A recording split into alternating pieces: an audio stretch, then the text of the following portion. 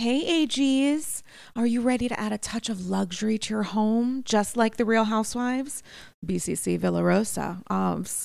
Introducing Home Threads, where style meets comfort for the ultimate glam experience.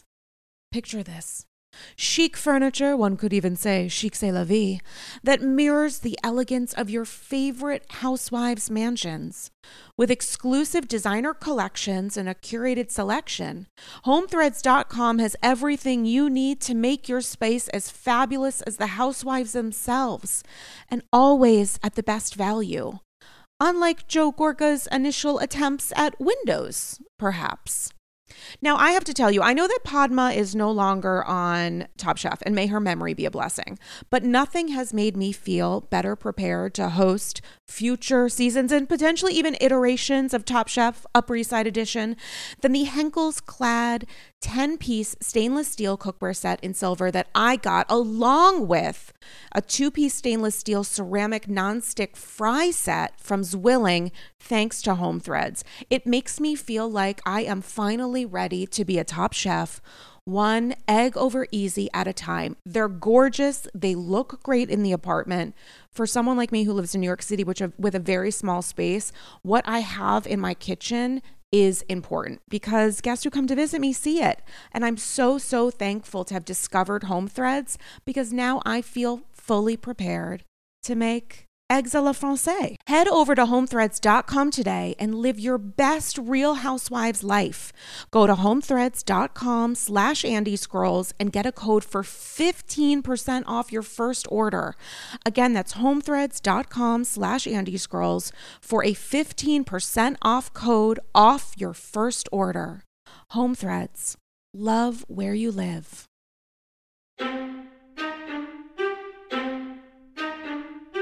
I have a gold medal in being blonde. I might not have Hilton money, but hey, I'm richer than Erica Jane.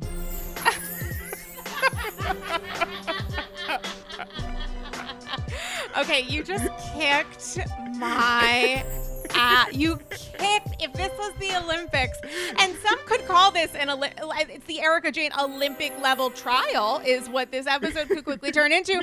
But you totally got the gold medal on that one. You guys, it's Andy's Girls. It's episode 238, and I am so excited to be joined by one of my absolute favorite people. You know him as senior gaming editor at InputMagazine.com. Welcome back to Andy's Girls, Ryan Houlihan. Hello. It is an honor to be back. I have missed it more than I can say.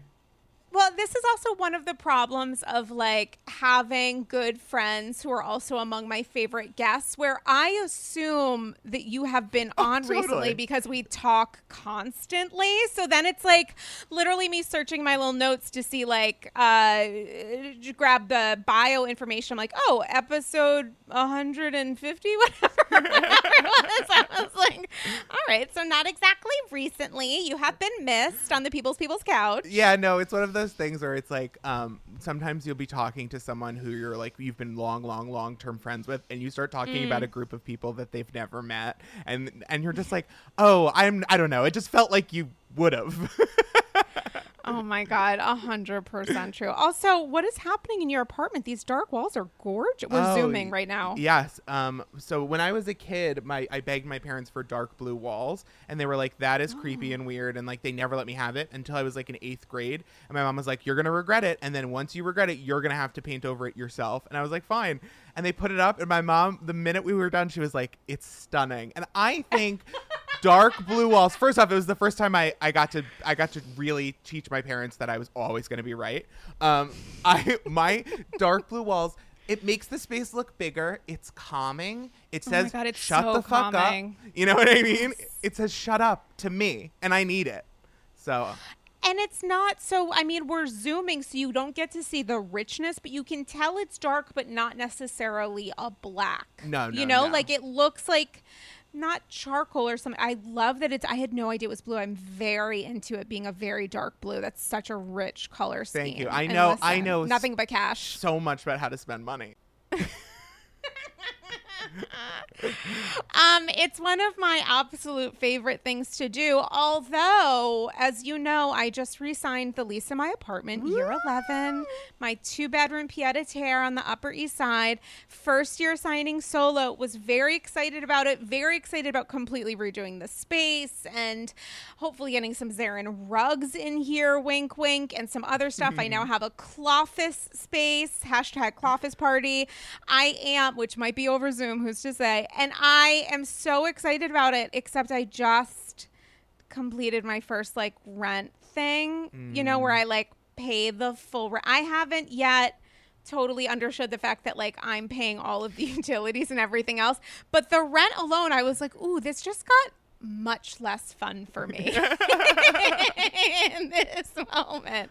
That was a tough little check and I've got 11 more to go, so that's a good time. Yeah, I mean, right into the pandemic, we were like 6 months in, we moved into a luxury like, you know, building, because it was, you know, a lot cheaper than it had ever been. And it was like, I think we could do it. I think we could spend a little more money and live like kings. Like, why not? We could do it. And every month it's like, oh, I really made a deal to have a less extravagant lifestyle. And so far, I have not had a less extravagant lifestyle. Well, that's the problem, is that people are like, someone asked me, actually several people asked me, which is a little bit of a warning sign, like, well, you know, like, what can you afford? What budget can you afford? When I was in conversation with the building, and I said, nothing. I can't afford anything. I haven't worked since October. We're in the middle, but we're going to make this happen. And I literally told my therapist, I was like, I signed the lease. And she was like, oh my God, I'm so proud of you. I'm so proud you were able to get to a number you could afford. And I looked at her and I was like, Amy, have we... At what point in this entire did you ever? I thought that was what we were working on. Right? Nope. That's not. No, what we're working on is me being happy with all the things I buy myself to feel moments of joy. Did you see the ring? I think. It's an offline conversation. I saw the ring. I saw the ring. There's a little bit of a moment happening at Pippin Vintage. Here's the thing, though, is like, there's limited shit for people, and especially in New York. I say this to people outside of New York City when I'm talking about my credit card debt, where I'm like, listen, there are limited things. We live on top of each other. It's very hard to live in New York City. Yeah. Plus, during a pandemic, if we need to buy ourselves a dress, a bauble, a diamond, you just do what you got to do. Yeah, I mean, this is when I will say to my parents, like, you know, the subway should be free. And they're like, I don't understand. Like, I pay for my own transportation, blah, blah, blah, blah. And I was like, Mom, you don't have to live in New York City. When you have to live in New York City, you just look around you and you're like, yeah, this is just a jungle made to, like, hurt me. Anything to ease that, we deserve. It's like when people are like, you spend how much on delivery? Shut the fuck up. I have a tiny kitchen. I'm suffering. Oh yeah, 100. It's honestly whatever we spend as money as New Yorkers, it's not actual. You have to divide it in half. And you know, people are making concessions, and I think that's wonderful. Like the adulting people, and I'm just not there yet. You know, bat mitzvah's around the corner. One day I'll be a woman, but in the meantime, I'm not going to have a savings account. Okay, I'm just going to live my best life as best we can. 100%. I mean, like, I've come so close to death a lot recently, and like, I just feel like I'm going to have a good time while the good time can be had.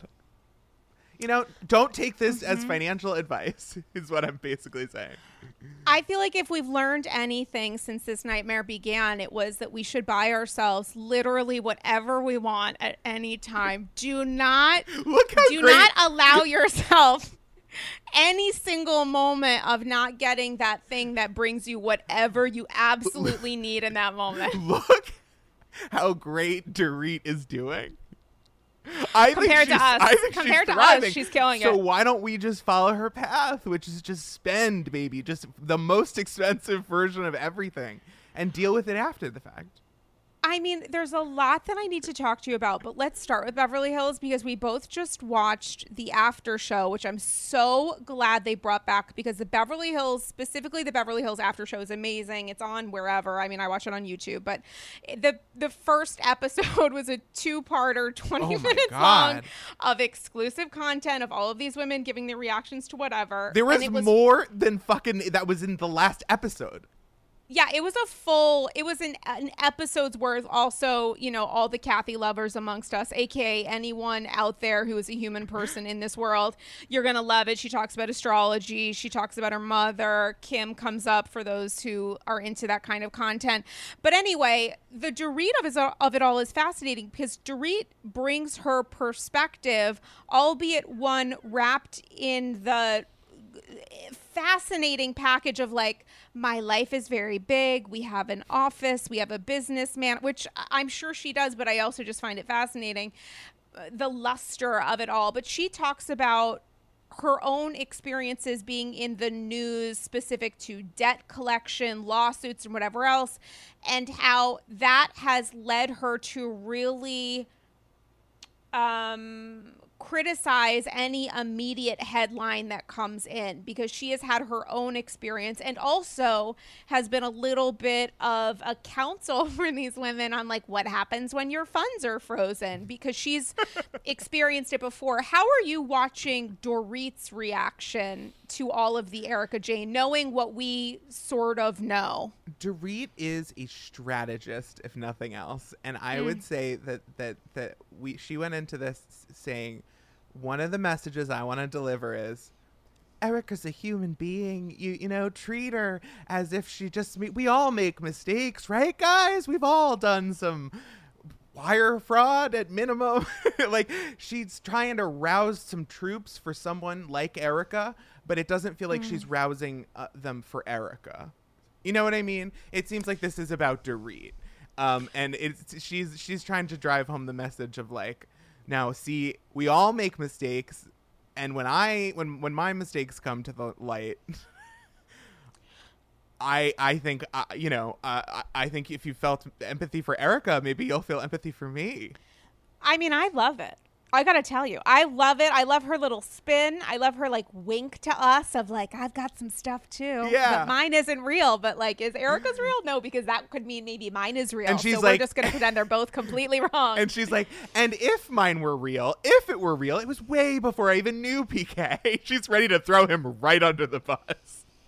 I mean, so is Eric, but it's also true. It's true. He was mired in some. Tom was practicing law before Erika was born, which is a fact that makes me so viscerally, instinctively uncomfortable when I think about that age difference. It is wild to think about in that context, but it is something to kind of consider when it comes to the fact that they really, truly, in every possible way came together worlds apart. How are you digesting the Erika of it all? I think it's delicious in its complete absurdity. The idea that like the whole performance last week, the idea that like that she is being cheated on. She is not committing crimes, but crimes are being committed in her name. She has no idea any of this is happening. She's also being mentally and emotionally abused, which I actually do think probably some of that was going on. Yes, I totally agree. 100%. And that's unfortunate.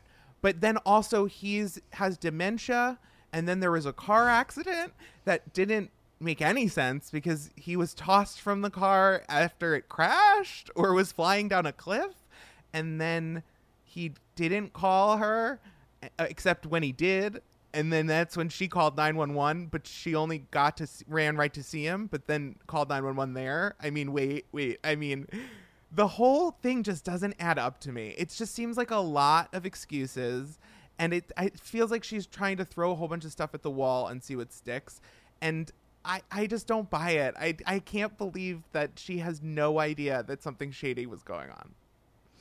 I think she knew. I think she was in a position where, God forbid, this isn't me in any way being like Erika's not responsible for yada yada, but I think that they had some sort of several different layers of arrangement in their life, and one of those layers was, if you know that shit is going on, don't ask any questions. Yes. And that is a choice, by the way. The choice not to ask any questions, the choice not to find out more was Erika's to make. So when we're talking about the Erika stuff, I don't want to remove the agency from her, which is another form of responsibility, but it's also like the sense of being a human person, which isn't to discount that she might have been in an emotionally abusive or toxic or whatever definitely relationship. 100%.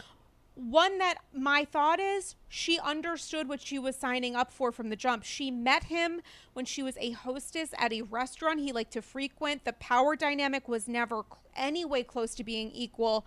My guess is that he didn't turn magically mean when she started to get famous. I am sure that there were elements of him, quote unquote, putting her in her place from the jump.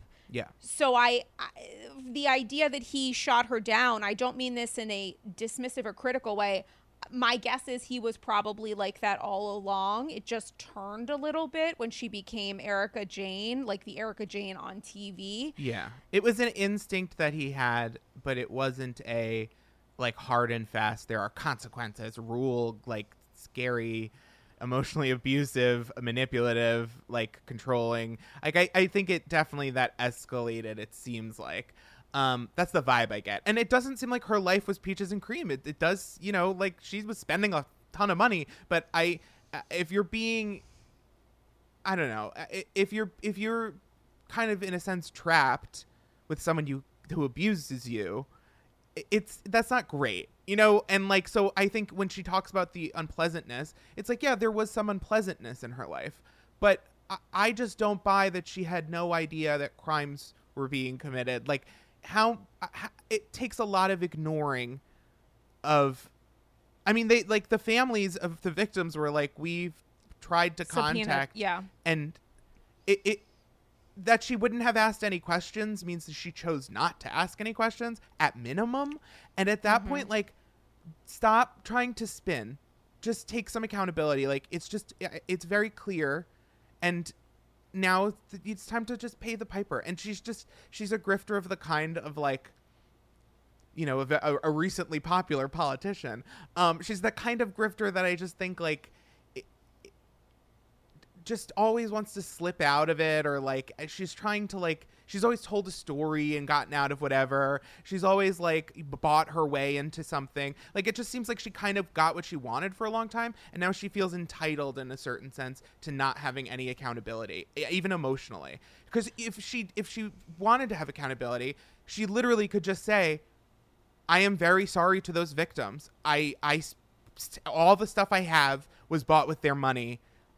Take everything within reason, like leave me with whatever, and I will rebuild. I have a name for myself. People know that I wouldn't have done this knowingly, but you know, I didn't ask the right questions, and I wanted my life to be perfect and my husband to be a good person, and I looked the other way, and I want to apologize to those victims and give like whatever I have. Sell whatever I have. You know what I mean? Like she could have survived this and still been a good person. And it seems like she wants it both ways, where she doesn't have to do any of that. And like she feels like, I don't know. It feels like she's like throwing a tantrum because we decided to hold her accountable, and because she feels entitled to not that treatment, I guess.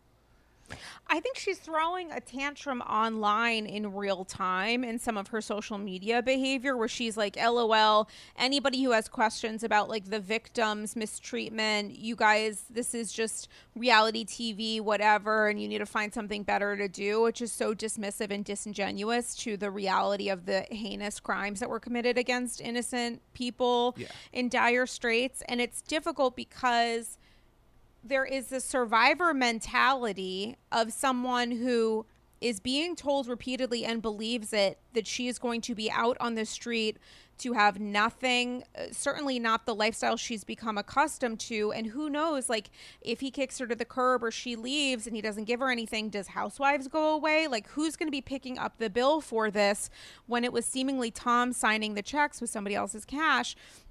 But there's the survivor mentality there. And then, like, the subversion of it when you think of Tom's victims who are barely hanging on, like, those are the actual survivors. And yet the perspective that she is trying to, I don't even know what the phrase, I want to say subvert, but I don't think that's accurate, is she's trying to share this kind of like survivor bop style thing on social where she's like, I'm such a survivor that I'm going to kick ass. And it's so out of place with both what we're watching on the show as the episodes roll out, and also, as you said, that sense that, like, I don't think anyone would advise her to be like, just gonna take one for the team, take whatever, because there's so many lawsuits coming her way, and you know, the legal strategy is what it is. But I just wonder what her lawyers are thinking when they go onto her Twitter feed, because surely the way that she's behaving is a little bit counter to what we're seeing her do on the show. There are two different ways to survive. One is to open up and share information you haven't before about your husband's infidelity, a car accident that maybe hurt his mental acuity, which is seemingly the only reason she was sharing that. It wasn't just to be like, my husband was in an accident, I didn't tell you guys about that, and also he was like fucking somebody else. Like, there's a reason that she's telling that stuff now, and I don't think it's just because she's getting a divorce. Yeah, that she just happened to be getting at the same time.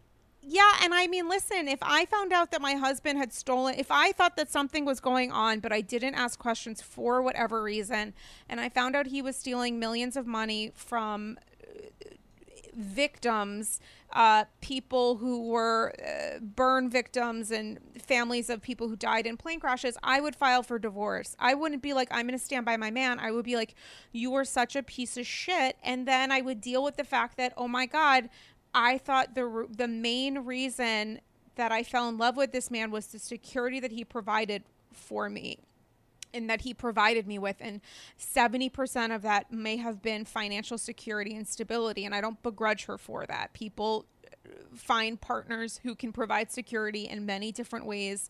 And Tom was that guy who she says, you know, was stable, provider, whatever, for her son as a single mother, and also gave her this insane, you know, glorious kind of life for whatever, however long, over 20 years. And so I'm not going to begrudge her for that, because I think it is something that to many levels people make decisions of who they want to be married to and why. But now we're understanding the real cost of that, and we're watching very different versions of Erika play out, and it's hard to juggle the empathy when she's telling us in real time on social to truly go fuck ourselves. Yeah. She's mad at us for not just like letting this go. And it boggles my mind. Like, I can't imagine, like, I don't think she's a sociopath, but she's definitely acting like a sociopath. Like, I'm giving eyes right now, guys. I can't. So I'm like squirming watching it, and it's tough too, because you look at someone like Lisa Rinna and you're like, yeah, you're a little manipulative and you're a little strategic in what you do, and like, I think you would throw a couple people under a bus, you know, like, I get it, and it's one of her better qualities. 100%, and it's like, on her LinkedIn, and honestly, not to that degree, but game respect game. You know, like, like, you know, I'd throw at least one person under the bus, if it were down to me or you and we both did the thing. Please don't use this as evidence in court. I'm sure when my adrenaline's pumping and I'm kikiing with a friend, I'll have different decisions than when you're. Anyway, whatever. It's a matter of time. No, but Rinna is like, when it's like, Renee is like an adorable kind of villain who's like, I'll get you next time, riddle me this, you know what I mean? And Erica, I'm looking at her and I'm like, oh, you're an HBO villain. She's like the villain of like a Nicole Kidman show. It's just very soapy. It's very like, even like what she's doing is just so beyond the pale where you're just like, I'm shocked at the details. You're like, the women and children of plane crash victims, like what? The widows and surviving families, like you wait, that's the money. It's not like he embezzles from a corporate account. You know what I mean? It's just she's such an arch villain right now. If she had been behaving differently on social, would you still feel that way? If you were only seeing the Erica, and this is difficult because she's done a lot on social, but putting aside the Instagram, the Twitter, the photos, the Cartier diamond, fascinating, surprising shot in the Daily Mail. Can't believe they found her outside of a private jet with the Cartier ring we all know from the show. Had we not seen that in her social behavior, would you still feel that way, that she was like a HBO villain? She's not taking responsibility for it. Feels like anything of this. But how can you take responsibility? And I'm not Team Erica, but I love to doggy paddle in the gray. And I'm constantly arguing with myself about this. It is one of my favorite things to do. So I'm not asking you in a way that is in any way critical. It's because I go back. It's like a fucking ping pong in my head when I think about Erika Jayne. And I don't know, I feel like I'm losing the match. But when you think about all things Erica, how could a person on the show, not on social, not even on social in real time, as we now know when she was filming certain things because of the shots she was putting from confessionals, whatever else, taking that all out, the Erica that we are seeing on the show is someone who seems upset, obviously, and is a little bit broken and certainly fragile, and trying to possibly share vulnerability with the women that she made a conscious decision not to, I guess, over the course of the entire time that these women have been friends. Would you still argue that only based on her behavior on the show that she is behaving in a way that feels maniacal? I just think about the black tear that, like, we never saw her in mascara run in any episode, even when she was, like, swimming. We never saw anything run, and she wears a ton of makeup. So, to me, maybe I am overly dramatic, and maybe I'm turning this into a soap opera with projection, but to me, I just look at her, and I'm like, you are trying to manipulate me, and you wouldn't be doing that if you weren't telling a lie.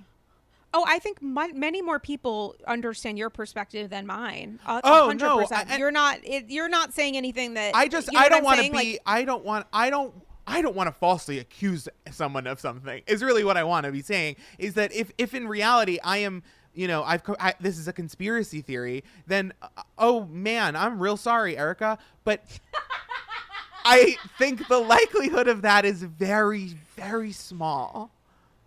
And also the reality is that we'll never know. Yeah, we'll never know. We'll never know. Yeah. So many people are, I'm not saying that you're doing this, but a lot of people are saying she fucking knew, she can go fuck herself, whatever else. And it's like, actually, we won't ever know that, but we can judge and critique the ways that she is acting online. Yeah. We do know that. We know from what we are seeing from edited episodes, the ways that she is seemingly reacting in their version of real time as production is going on. Those are things that we can, I think, accurately critique, judge, discuss, unpack. And I'm certainly not calling for, like, I'm a prison abolitionist. I'm not calling for her to, like, be tortured or something. Like, I just think she needs to have some level of consequences, and, she needs, like, a restart, and she needs to stop benefiting from what. Well, I wonder if the reason that she's unwilling to really even, like, psychologically begin to unpack the damage that has happened to, again, deeply vulnerable, innocent victims is because she knows that she is being punished. Like, she already feels that she is being punished for maybe not speaking out, being married to this person, being in the public eye, and will continue to be punished for many, many years to come. She is not, I don't know a world in which she is going to be able to climb out of this anytime soon financially. Like, I really, truly don't. She get into politics. It could happen. Anything's California. Anything's possible. But there is the reality that, like, punishments are happening. It's probably a large part of the reason why she feels a little bit backed into a cage, because she's thinking, like, I don't need this from you guys because I'm getting it already from the literal dozens of lawsuits that are coming my way, which isn't me to say don't judge Erika at all. I'm just trying to understand her thinking, because her behavior on social to me is so wildly off, and she is acting like this is a thing like any other. I mean, I do believe she's deeply suffering. I mean, nobody's wilding out like that for just no reason. Yeah, and also the sacrifices. Listen, everyone makes sacrifices in relationships, from what I've heard, and from other people's experiences as adults. But you know, you can hear it from me firsthand if you'd like. There is the idea that you make sacrifices and you are allowed to choose what kind of partner you want to be with. It is very apparent the kind of partner and dynamic that she wanted, which had a direct route to the environment she wanted and everything else. And it's like fascinating to me when you think about the sacrifice one would make to lower yourself to not being an independent person, or being with a partner who respects you, respects your opinion, thinks of you as an equal, which isn't to say that's what people want. Some people want it, others might not. And you have every right to choose the kind of relationship and partner that's right for you and what you need. She was a single parent. It is a different kind of situation when you are providing for a child yourself. All of that being said, you make these sacrifices to lower yourself or whatever, and you get bajillions of dollars, you get this crazy lifestyle, you get this TV show, you're a breakout star, you're Broadway and everything else, and then it all falls apart. And I think in the back of my head, like, oh, you might not even be able to keep your shoes. Like, all of these sacrifices that you have made to enable yourself the lifestyle that you've grown accustomed. The lifestyle is never going to be provided by certainly Tom ever again. So you need to figure that out at a different point, or recalibrate what you want 20 years after the fact. And also the sacrifices you made in your relationship, your husband saying, Erika, like, shut the fuck up at a film dinner, and you knowing enough to shut the fuck up at a filmed dinner. Yeah. Not even to playfully be like, excuse me. Because you know he doesn't want it. Yeah, no, not a drop. He doesn't want to hear from you. Your husband doesn't want to hear your voice while he's being filmed for a TV show you are a star on. He's not even willing to play the part of a husband over the course of a fucking dinner. And you've made those sacrifices to get you staying on the TV show and whatever else, and now it's all fucking gone. What was the point of any of it? I mean, I think we can all agree Tom's a pretty bad person. He is a bad like a bad guy. Dude. Like He's maybe one of the worst people we've ever seen on the channel. I mean, like, can we even watch Erin Brockovich again, or is it going to be a trigger? That's an excellent movie. I haven't seen it in a number of years, but it's phenomenal. That's all you got, lady. 2 left feet and ugly shoes. Whatever. I just misquoted Erin Brockovich, but everyone should know I had an edible a few hours ago. You rest your case. I rest my case. I mean, no. I mean, he's a terrible person. It ruins all of her music for me, which was like fun bitch tracks for drag queens, you know. And like, Expensive was a fun bop, and now it literally is about some of the worst crimes that have ever aired on a whole cable channel. Like, that's pretty bad. That's pretty bad. And it sucks. And it also sucks that, like, when we rewatch Housewives, her gaudy lifestyle is gonna hurt every time. It's like when you see people make Trump jokes from shows in like 2004. And you're like, go fuck yourself. Go fuck yourself. I mean, that's such an interesting point. I have not, since this came out, specifically rewatched the Erica seasons. But you know what? I fucking am. That is going to be so oh my God, I have like goosebumps emotionally, not like literally. Yeah, but like you have to warn your goosebumps. therapist a little bit. Yeah, like for real. Amy's gonna need, and now I'm gonna be wearing all the jewels I can afford. I mean, like, let's stack it on, baby. Yep. Like, that would be a wild journey to watch the Erica, because he was doing this for a while. I don't know the numbers. Like, I don't know if it had gotten worse at a certain point or it's been bad for a while, but he was going to get away with it. He's 80 years old, 81. Yeah. He was almost an done. Incredible amount of power. Like, he has the same amount of political pull as like a former president. You know what I mean? You just keep coming back to that. You can't not. I'm sorry. I'm just so triggered. No, I hear you. But I think that's the sad part of it. It's like, people complained. They tried to report him and he bought everything. Yeah. He used his stolen money in a really successful way. And I'm going to have to rewatch scenes where there was a Chiron that said like Glam Squad, $30,000 a month or whatever. And she's going to be like, I have to have it. And I'm going to be like, I am going to gnaw through my own fist rewatching it because I'm going to be so mad. I really am mad about it. You know what's so interesting? Like, she flew her glam business class to Dubai, which cost an amount of money I actually can't even compute, because to me, like, economy to Dubai is so out of the gays to Dubai. Can you, and in the fucking, they weren't staying in the Shark Suite, but they were somewhere fabulous. And I think about the ways that glam is being used on New York right now, which is so tragic. And you would think the lessons, the timing doesn't match up as far as like the news breaking out, but like I would think future non-Beverly Hills casts would look at Beverly Hills and Salt Lake City and the fact that the two women who were most performative about the mandatory needs being glam, the crazy ensembles, though everything tricked out, and the fact that it was based on crime, they've both been caught. Yeah. John Medician should not should take these recent events as the FBI saying, I fired 2 warning shots. I think you know you should take it as fair warning to anyone about flying too close to the sun.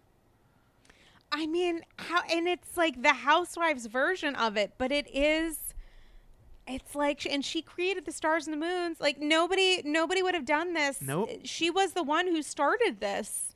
Yeah. And now we know why. Now we know the foundation of it. And Jen just kicked it up a notch. I know. And Jen, God love her. Jen really in 1 year fit the entire lifetime of a Housewives journey. She went from beloved to hated to an item of fascination to a horrible villain who left in shame. And that usually we wait like 8 years for people to do that. And you know what I'll say? The more I'm talking about it, the more I'm like, Erica did some of the most vile things I've ever seen. And in a little bit of a John Waters way, like, work, bitch. Like, I look at Jen Shah, I'm like, she did that. What it is of course like infamy, and of course I don't aspire to infamy or think it's a good thing, but you collected a lot of it really fast, and like, you know what, that's what you wanted, you achieved it. I mean, I feel like the Jen of it all is so fascinating because she really thought she was the shit. She thought I'm sure pretty. The rest of the cast She was did. Like, I am the OG, honey mama. I am her. I'm that girl. 100%. The social media posts, the everything else, like the fact that Heather Gay popped out from the jump, you know, she was taken by extreme surprise. Furious because it makes her question her entire worldview. Or she needs to double down. I mean, I wonder how she is someone who is like, I think Erica knows, she just doesn't want to talk about it. Jen doesn't get it. Nope. Jen does not understand that. Not a lick. The majority of the Bravo audience does not consider her beloved. Like, truly. When it comes to like, this is going to be primetime TV, 1,000%. And P.S. we were supposed to get the Salt Lake City trailer this week. What happened? Yeah, TikTok? what is up with that? I don't know. Winter is coming. It's not yet here. We're still in autumn or summer or whatever else. Like, give it to me now. Put it directly into my veins. It's not fair.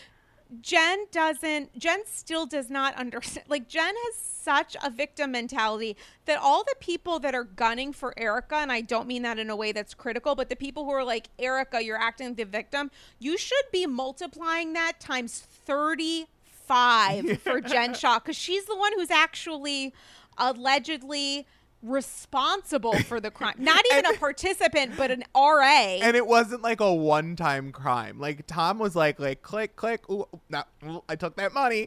And then he went to spend it. Jen was every day like, let's do it again. I mean, it was based like Tom provided a service, which is why he was able to get away with his crime. His service was like 100%. getting settlements and then, you know, stealing the money. Jen Singh from the jump it was never real. It was never ever real. It was just stealing money. Again, another reason she was fast forwarding. She looked at Tom and she's like, anything you can do, I can do better. And that's literally what she did. Honestly, it's that tweet that's like, a woman does some sociopathic shit and her gays are like, slay bitch.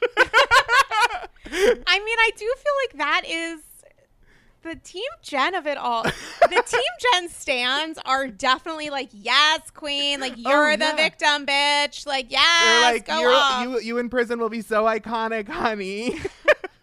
They're like still trying to hype her up long after the conclusion is she's going to prison. I mean, and the fact that, you know, people were real pissed about shit that was coming out about Mary's church. This whole Jen thing is the single best thing that could have ever happened to Mary. 100%. Not only because she hates Jen, but because no one is fucking talking about where Mary is getting Mary her closet is the from. Dorit of this scenario. Oh my God, but like a million times. I mean, because Mary is a million times worse. So much worse. I mean, Dorit's like Dorit's going shady. to Louis Vuitton and Dorit's her, shady. you know, cards Mary being is canceled. like Mary is like the dark arts, honey. It is. That is going to be, and like, what? I mean, if I was Jen right now, I'd be like, is there any way anyone could bring up the? Jen is like, listen, Heather, I will buy you another shopping. Can you just like please bring up Mary's church just once, even if it's while we're in court together, like while you're like a witness for the prosecution. If you can just if you say that you made a lot of big donations to the church, that would just be so great. Like all cash donations that you gave, and they were beneficiaries of what you were doing, just to get them in some headlines. Oh my God, just blessed be Salt Lake City. I cannot. That trailer is going to be life-changing. I can't wait. Life-changing. I can't wait. Listen, I want to get your thoughts on New York, but first, an exciting announcement. This episode is brought to you by the brand new podcast, Jeff Lewis Has Issues. You may know Jeff Lewis from the hit Bravo series Flipping Out or his Sirius XM radio show Jeff Lewis Live. And now Jeff is bringing you a brand new podcast we think you'll love called Jeff Lewis Has Issues. Did you watch Flipping Out? Oh, of course. Whether it's drama with family and friends to parenting or relationships, including that one with Jenny, there's no denying Jeff Lewis has issues. Jeff is joined each week by friends, experts, and celebs from Tamra Judge and Jackie Schimmel to Judge Lauren Lake, Patty Stanger, and others as they take a no-holds-barred deep dive into every detail of Jeff's life. Come for the laughs and leave feeling so much better about your own life. It's one of my favorite things to do. Check out Jeff Lewis Has Has Issues. You can subscribe now on Stitcher, Pandora, Apple Podcasts, or wherever you listen. Thank you so much, Jeff Lewis Has Issues, for sponsoring this amazing app. I'm so excited to listen and tune in. Listen, speaking of listening and tuning in, New York, we're surviving it. It's a thing that has happened in this world. Every time God gives you a Beverly Hills, he closes a New York. I've lived through worse recently. I can do that hour a week, but there better be some payoff. Like, you better just be working through some shit, girl. This better not just get worse and worse. Yeah, I watched this week. I thought, at least in this week, it felt like some stuff happened, even though it felt like it was annoying to watch. Like, Leah's whole thing about the like legal of it all was just like, girl, what are you talking about? You're into a podcast mic saying like one line of a Christmas song. Like, we're not talking about like the Winklevoss twins here. Can I just say, though, as someone who we both remember when Luann was sued by her children, yes, 100%. for allegedly misappropriating her Sag Harbor home, which she explicitly was like, I am going to keep the money, Merry Christmas. Like, I don't think Leah, even though she did literally say this, so I can truly go fuck myself, I do think it was like, how are you using my voice, my name, whatever else? How is that working? Which I don't think is an inappropriate question to ask. But also, where is the contract that's saying explicitly that the money is going to this charity forever? Like, she was raising questions that in the context of saying one line, yeah, not a big deal. But in the context of like, do you want to be involved in a project that might not go according to plan? I completely understood it. Two things. One, show don't tell. What she should have done is said, so Luann, where's the money going? Oh, and for how long? So all of the proceeds then. You're not taking anything in perpetuity, and have that on camera. And then you've got the footage if it ever came up that she fucked around with the song and misappropriated the funds like Mr. Girardi. You know what I mean? Like, I would rather see you help me help you get to the bottom of the case. You know what I mean? Don't just tell me that, like, oh, we never signed anything. Just so you know, she could sue me at any time. What if I fell here? Who's insuring it? Like, it just seemed very silly because at the end of the day, it's all too silly for any judge in the world to make some judgment that Leah infringed copyright when she sang, like, one song on a reality show into a microphone that she'd never heard before. I totally get that, but I think about when Lou spun out and was like, I need $6 million so that I can buy a house. I cannot go on. And like whatever Bethany was saying, she was like in a negligee trying to like drive a boat or something. Like, stuff has happened before that has had financial implications. So, but like, what crime can she do with this? Like, is she gonna steal her voice like the Sea Witch? No, I'm thinking like big picture. What happens when the charity is like, okay, where's our check? Oh, you know what? After expenses, whatever else, and like yada yada. It's only $10,000 or something, and they thought it was going to be much more. Or what happens if they are getting the proceeds and then at a certain point it stops? Like, who are they going to go after if they can't get through to Lou? Like, what is her responsibility in that? I get it. I know it's so stupid, but like, I get it. And I also think Lou losing her mind on her as a result repeatedly is like, this is... No, I mean, Luann is acting... You don't have like that kind of record where it's like, Luann you are the like countess. A huge asshole and a delusional idiot. I mean, Luann, like, you've been in crimes recently, and it doesn't see... It's not weird for someone to ask, like, hey, can I trust you with my likeness? I get it. And also from Lou's perspective, don't ask me at the recording session. Yes, and also I think...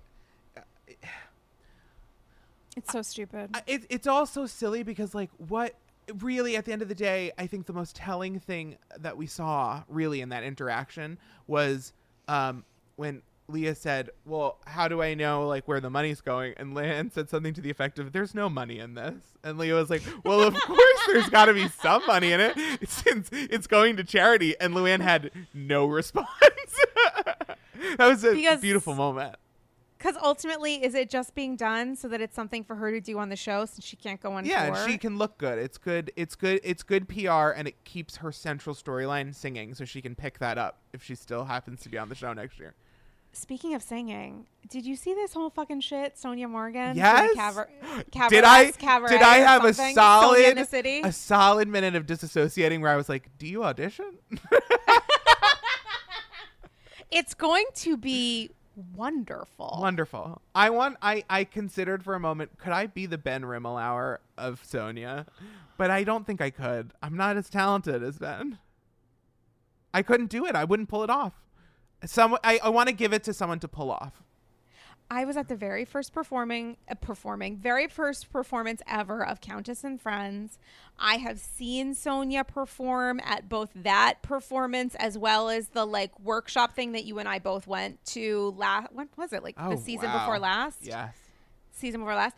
The finale episode. I mean, Sonia can perform. Sonia knows herself a cue. She has them. She's like, when she's not even when she's improving, she's like Alyssa Edwards or Wendy Williams. You just want to watch. If you could just watch her for an hour, I would. Like, I would watch her put her makeup on and then take a picture and then talk to us the whole time, like she does it on stage. I would just watch that and I'd pay money for it. She's so funny. She's genuinely so funny. I think it could be. She's so funny. Joke, so good. And the first performance allegedly is in August, which like make sense why, like, this is the difference between Sonia and Luann. Luann is like working on a charity song, great, but like specifically because it's a part of her story for the show. Sonia's doing the first performance in August when the reunion may not have yet happened and the show certainly won't be filming. Like, she's just doing this to do it. Yeah. Like, could I love her more? It makes no strategic sense at all. So they're not going to get any of the filming of her, like, rehearsing, practicing for her shows. Love this journey for her. Well, like, the chaotic nature. Remember when she was in that play and she was, for a minute, she was like, I'm a performer. Like, I'm an entertainer. They want to see me stir that drink. You know what I mean? Do you remember, like, back when she was in that play? I forget what it was called. It was like the gay guys teach her how to give blowjobs. Yes, sex. Yes. 100%. Fucking. Blowjob fucking. I'm surprised that didn't end up with her being like, it's a one-woman show called Sassy Lady. Or like, I'm the straw that stirs the cabaret, honey. Like, I'm surprised that didn't happen. She had the cabaret-esque. Like, it's weird that Luann had kind of swooped in and taken that identity. I want to see the queen come back to the throne, mama. I'm so glad she's taking it back, and I can't wait for her to actually launch a toaster oven that can now compete with Bethany's Cheater brand. Like, I want to see Sonia rise up. Buy that toaster oven. I would still buy one. As would I. It would be like, I know that we're all into the, like, and by we I mean that one consultant is very into this, like, Century 21 Walmart Sonia by Sonia, and I don't mean that as like to be dismissive. I think it's genuinely sold at Walmart now. Like the Sonia by Sonia Morgan. We want a toaster oven. Give us help us help you. We have $39.95. We want to give it to you. I will overpay for it. You could charge $200, and it would be a birthday present, but I would buy myself it. If she did a $39.95 toaster oven, oh my God, I would line my home in them. Wait, but then a higher version of it for like $79.95 that came in the box that Heather designed, where it's the shirtless man, and they're limited edition, would die. There's no way Heather would allow it. There's no way the people that Heather worked on that with would allow it, but I would die. You know what? I'm going to say this here now because this will be an official Bravo record one day, and I want people to know that I had the idea first. I want to buy Sonia's townhouse from her and turn it into a Real Housewives museum and actually collect the artifacts from the show for people to creepily walk through and take a look at. I mean, there is a Housewives museum at BravoCon, which is truly the cases of the hair clips, Shannon's 9 Lemons, like all this. But we don't have a 24/7 eternal space. We deserve a Smithsonian. We deserve a MoMA, a Met. Sonia knows the arts, as she tells us that thing in France she mentions a lot, her family fakakta thing. I would friends of the whatever. You know the Morgans. Whatever, Morgan. Those famous artists.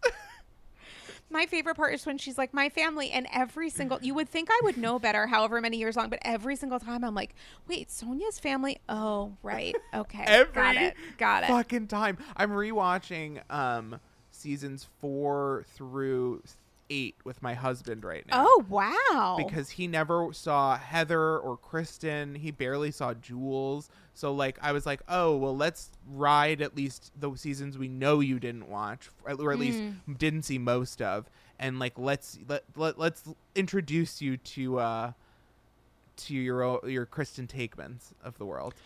I would be curious for his, so he's already seen 1 through 3, obviously, if you're starting at 4. Yeah.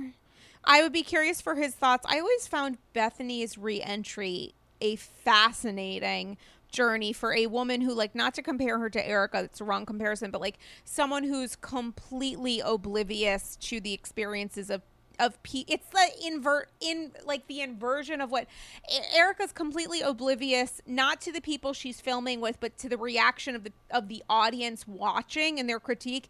And the Bethany dynamic when she came back was being completely oblivious to the reaction and experiences of the people filming with, because she was only focused on the audience reaction, which was like the yes queen go off.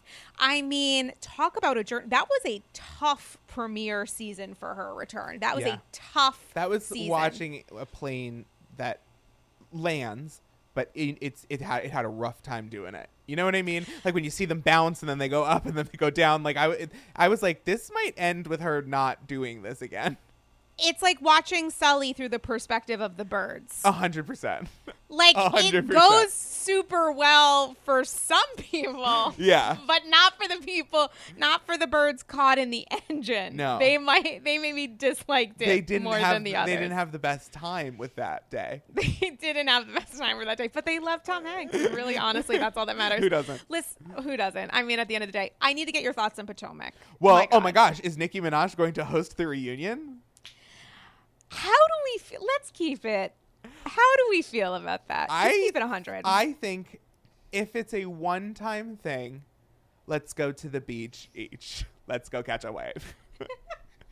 You know what I mean? But if this is going to turn into like Jenny McCarthy hosts the Salt Lake City reunion, Michael Rappaport. I'm not. No, I'm talking no. If Beyonce wants to host Atlanta, if Rihanna wants to host New York, then okay. I would love to see Rihanna host New Jersey. Is Gaga around to host the Beverly Hills reunion? Yes, I think that I would watch that one time. But I don't want to see fucking Jenny Garth. Every woman Dallas from the 90s named Jenny is gonna be coming through, and unless it's Jenny from the Block, I don't want it. And I really mean this. If it's not like gonna be a cultural moment where Oprah steps in on Dallas and fixes the show, you know what I mean? Like if it's not gonna be that level of an event, I want to focus on who's the best host for this. Is it Andy or is it someone else? And if it's someone else, let's find that person. But like I want to see a good reunion. I think Nikki is more invested, obviously, in like getting to the truth. Oh, because 100%. she doesn't have as much invested from a network like leadership perspective. I do think she's also smart. She's super smart. Anyone who is smart, if they're funny, let them do it. Mm-hmm. But I don't want to watch someone who's not funny or smart, but is like, you know, available. Do one of these, and I don't want it to be like Andy's never around again. Right. No, that's why I was thinking, like, listen, if it was a 3-parter, why doesn't she get a full fucking part? That's 44 minutes plus commercials. That's a huge, and that would maybe be I don't even see, but the problem is you can't really do that with reunion arcs because it's like chapters to a book. There is the chapter of this person, the chapter of an argument here, the chapter of a dynamic here with the resolution in the third part. I don't know how that would work with a moderator who would have a ton of questions and no how to balance that with experience. Andy. I know. I think she would kill. I don't think experience. No. Her I'm experience not as a saying performer, but reunion the specific reunion editing. has like specific editing. It has specific cycles it has to go through. You have to know when to cut the topic off. And Andy, it's a difficult thing to do. Yeah, to be he knows how to producing do it. live. Yeah. It is a very difficult job. And I'm not saying that Nikki wouldn't be fascinating and it wouldn't be a total ride and I would love for her to do it. Yeah. But I hear you. As a regular event, it would give me less resolution from the show that I was watching. I completely hear you, and I also think Potomac is giving us so many gifts, It's even on so social, good. that like even It's so having this good. conversation, and it's like knowing that we have a win regardless of what actually ends up happening. I mean, this is the greatest season of maybe Housewives. Like, so that like Do you think? it's blasting off. I am having such a good time with Potomac. I think each and every one of them knows what the assignment is. They know their job and they know how to do it, and they want to work, baby. They're here to do the job. Yeah, and Wendy's looking for extra credit. Obviously, credit. 4 degrees. And as so someone she who came in with some someone who taglines. just had some extra credit himself. Love. Into it. Can I ask you a question about something I've been thinking about actually today during my little stroll earlier? The dynamic of the conversation between Karen and Candace was so interesting to me because it felt like a moment where Karen, for whatever reason, it was like just refused to say I'm sorry. She came in through the perspective of like, you don't know how hard it was for me. It was a really difficult dynamic. Like, don't you remember what happened? Which shouldn't be discounted, but like all Candace wanted was to hear I'm sorry. She could have split this into parts. Part 1, I'm sorry, and part 2, let me just share with you the reasons that it was really complicated for me and XYZ. Yeah. She skipped to the second part and refused to do the first, which was so surprising to me. Were you surprised by that? What were your thoughts watching that interaction take place? I wonder if we saw the whole thing because it did look like a lot more time had passed within shots. Because that's a really good point. It was like That's a day really to good night point. when she left, and yet they kind of filmed it as if, or showed it as if she showed up. They had some cool words. They talked it out for a half an hour, and she left. And I don't imagine that that's what happened. I think they like got into it, but as like adults, but it wasn't that interesting to watch. And so they just sort of cut it down, and they were like, well, clearly she's not going to do that first thing, but the second thing she spent a lot of time doing. You know what I mean? Like she spent a lot of time sharing and being like, you know, talking about how like, you know, it affected me in social media and I'm going through this and blah, blah, blah. And I think she probably spent a lot of time doing that. Then Candace did it back at her and they both took the other one listening as an apology. And I think they just kind of like blew through that in editing. And to me, it just felt like they were like, this storyline isn't going anywhere in the future, we've decided. So like between the two of them, they've decided they don't want to pursue that anymore. Let's just wrap it up here and now, like two adults, and then focus on how weird Wendy and Mia are being. What are you thinking watching that? What is happening? I'm so into it. It's like a possession movie. I am like, why is she so upset? What is so triggering? What is so triggering? Something is truly triggering. I don't know. I want to help her. Like she's coming off so like bothered. And I'm like, whatever's bothering you this much, you shouldn't let it get to you. Like she just seems like she's triggered by the fact that she has always tried to be a certain kind of woman. Yeah. And that's not the kind of woman that Mia is. And she thinks that the kind of woman Mia is less valid. And she doesn't want to be associated with it. But she's also acting a lot like Mia. She's on a reality show. She just got plastic surgery. She wants to be a candle. Like, she wants to be a candle maven. Is that the word? Go for it. Candlestress. Sure. She wants to Megan King Edmonds' ex now husband. She was Yeah. Very X. Sorry. Very I just had a X. moment where I disassociated and I was like, did I fantasize that happened or did it really go down? No, that really went down. Good. It's like when I find out, I remember that Alex McCord is now a laughing yoga instructor. Oh my God. Laughing yoga. Anyway. God bless her. What a dream. I'm so happy for her. But in any event. So happy.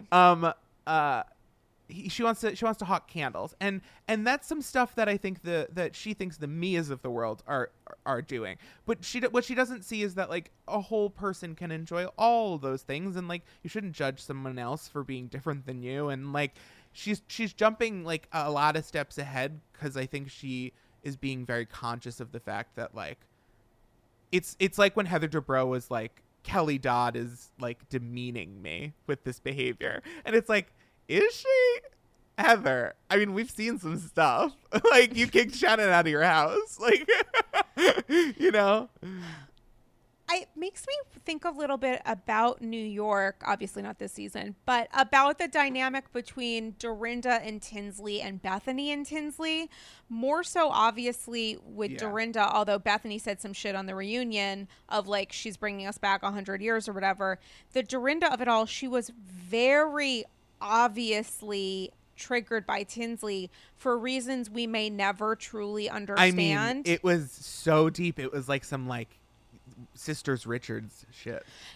Just talking out loud, I wonder, I don't know that I have ever thought this before, and please tell me I'm wrong, but like I wonder for Dorinda, a part of it was the projection of knowing the wealth that she had amassed was due to her marriage to her wealthy husband, and looking at the ways that Tinsley, I don't mean operated in like in any way a critical sense, but like looking her at her philosophy on relationships and wanting to be taken care of, and Dorinda lashing out her own projection of the ways that she either was criticized or was afraid of being criticized. And then I look at Mia and Dr. Wendy, and it's like with Wendy, is she projecting the ways that she thinks people are going to criticize her for having a home line, for getting elective surgery, which God bless, she looks fucking incredible. I just had a whole bunch and it's great. I recommend it. If you ever have the opportunity, once or twice, don't do it too many times. But I really don't know. I think she needs to drop her shame. If we're being honest, like she has to drop her shame and start living in the way that makes her happy and get to know this woman on her own terms. I mean, she's a human being. Like the idea that like the amount of hostility and like just the full shutting down of like, and then also at the other side of your mouth being like, I'm Zen Wen. I'm Zen Wen. I am Zen. You can't break me. I am happy and I like everybody and everything's good, babe. You know, like I you can't bother me. I don't get in fights anymore. Just every week on your television screen. Like, what? Why are you doing that? That's not the move right now. That would be the move for like Sonia right now. That's not the move for you. Wendy could maybe take over this franchise. Wendy's fascinating. She's maybe take over. She could be center champagne flute or whatever the fuck they hold. Yeah, she's really magnetic at being on television, and not just for the reasons she thought. I just think Wendy is so fascinating, and I think she is good at being on television in ways that she didn't even even in ways she wasn't aware of. Do you know what I mean? She knew she was good at being on TV. She's a good communicator, and she knew how to like speak to a crowd. Clearly, she's in academia, but I think she's also good at being a reality TV star, and it's funny that she doesn't know it. And also that she's making mistakes of someone who thinks that they're excellent at this. Oh, it's amazing. Like, the Housewives is a very specific kind of reality TV, and she obviously came in here with like a book of words and some catchphrases, and I love it. I love the journey. She's studying at night. She's doing homework, and I believe she'll get there. She's approaching this the way she approached everything else, which was like, I'll just do it until I'm not failing at it anymore, and I'll be the best. And I love it for her. Ryan Houlihan, I could talk to you about Housewives forever and ever. Amen. Can you tell the people a little bit about Input Mag? Give me a little elevator pitch. Tell me like what you're working on, senior gaming editor. We're a sort of, I would say, a tech and fashion blog. We talk about design and art, but mostly a lot of like technology stuff, video games, fashion, and we run our gaming section a little bit more thoughtfully. And so we try to, if you've any interest in the video gaming or VR or anything as a topic, we try to like write stories of people's experiences right now, or communities that you hadn't heard of, or innovations and the way that they might positively or negatively affect entertainment and stuff like that. So I would visit the website if you have any interest in seeing the future. I love it. And where can people follow you online? You can follow me on Twitter or Instagram at Ryan Houlihan. That's it. You know how to find me. You're an adult. You're an adult. Google it. Guys, listen, the Summer Zoom Winter Charm Patreon Zoom Kiki is coming up Sunday, August 8th at 5 p.m. Eastern Standard. You know, hop in a little Zoom with me, yours truly, and more importantly, fellow AGs. We're going to shoot the shit. You get to ask me whatever you want, and we're going to talk, Lord knows we're going to talk about Erika Jayne. I'm sure we're going to talk about Erika Jayne. I'm sure we're going to talk about Potomac. I hope that we talk about Shaw's and Family Karma, both of whom are killing it or just recently killed it. Prestige television, and so much more. And P.S., the Andy Scrolls Patreon is the #1 way to support the podcast. You get exclusive exclusive bonus events, including this one, and bonus episodes, and so much more. Patreon.com/AndysGirls. Subscribe to the pod if you don't already. Rate it 5 stars, and I would super appreciate. And follow me on Instagram at Dame Galley. It's my favorite place to get satchels. I'm going to do a satchel spectacular for Patreon shortly, because you guys have sent me so many amazing satchels this week and continue to do so. I love hearing from them. And Ryan Houlihan, I love talking with you. Oh my God, you're my everything.